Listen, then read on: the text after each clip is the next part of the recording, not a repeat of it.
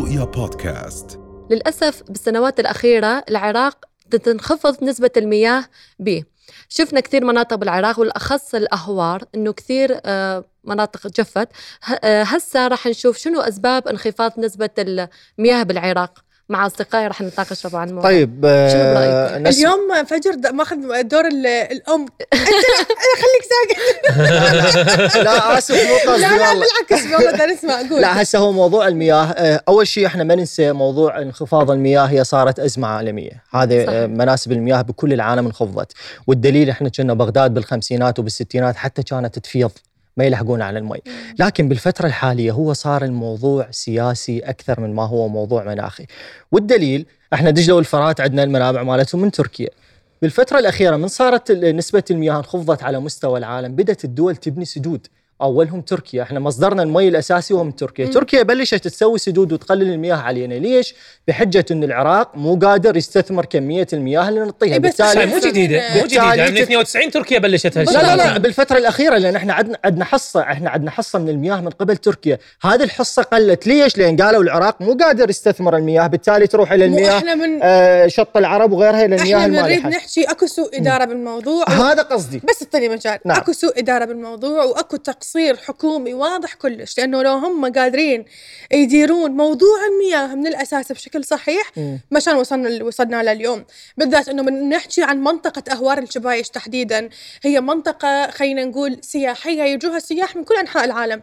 آخر سنتين ما بيها مي، ما باقي بيها مي، الناس تروح تصور قاع ناشفة جدا. التقصير من الحكومة بالدرجة الأولى، وما نقدر ننكر تقصير المواطنين. يعني واحدة من أبرز الأسباب هم الناس. إحنا كناس ما عندنا ثقافة ووعي كامل بموضوع التعامل ويا المي. نتعامل ويا المي وكأنه عندنا كمية ما تخلص كل البيوت من إحنا بس أنت تقولين إحنا ما ننسى تقصير الناس، بس على فكرة أكو مناطق يومين 3 ما بيها مي. وين التقصير بالموضوع؟ هسه ليش؟ لأنه أكو أحد ياخذ حق أحد.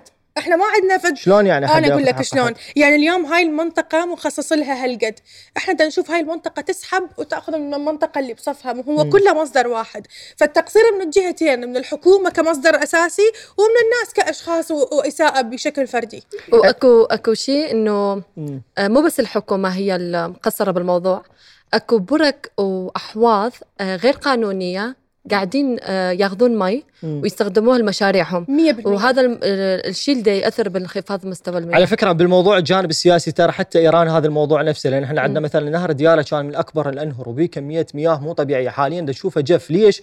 لأنه أحد الأماكن اللي ينباع منها هي من إيران. هم أيضا بلشوا يسوون سدود، وطبعا هذه السدود أغلبها هي غير قانونية، وهنا يعتمد على من؟ يعتمد على ضعف الحكومة العراقية اللي ما وجدت حل هذا الموضوع إلى الآن. وحتى التغيرات المناخية لها تأثير. نعم لها سبب. يعني تصل درجات الحرارة 50 درجة مئوية. فهذا لا على فكرة ترى موضوع دول الخليج أكثر حرارة، بس هم عندهم استثمار للمياه المالحة من قبل شركات. خل أقول لك شغلة بالنسبة لموضوع المياه هذا. أصبح مثل ما قلت أنت شحة على مستوى العالم. نعم.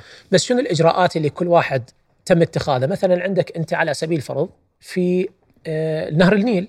نعم. صارت سدود في منبع نهر النيل اللي هو أتوقع في أثيوبيا على ميها. نعم. وصارت حتى مشاكل حكومية بين الحكومة المصرية وبين الحكومة الأثيوبية على البلدان المجاورة. إحنا بالنسبة إن الماء جاي تجي من تركيا تروح مباشرة للخليج. وهي هنا المشكلة. هذا هذه لغاية الآن ماكو فد حكمة باستخدام المياه.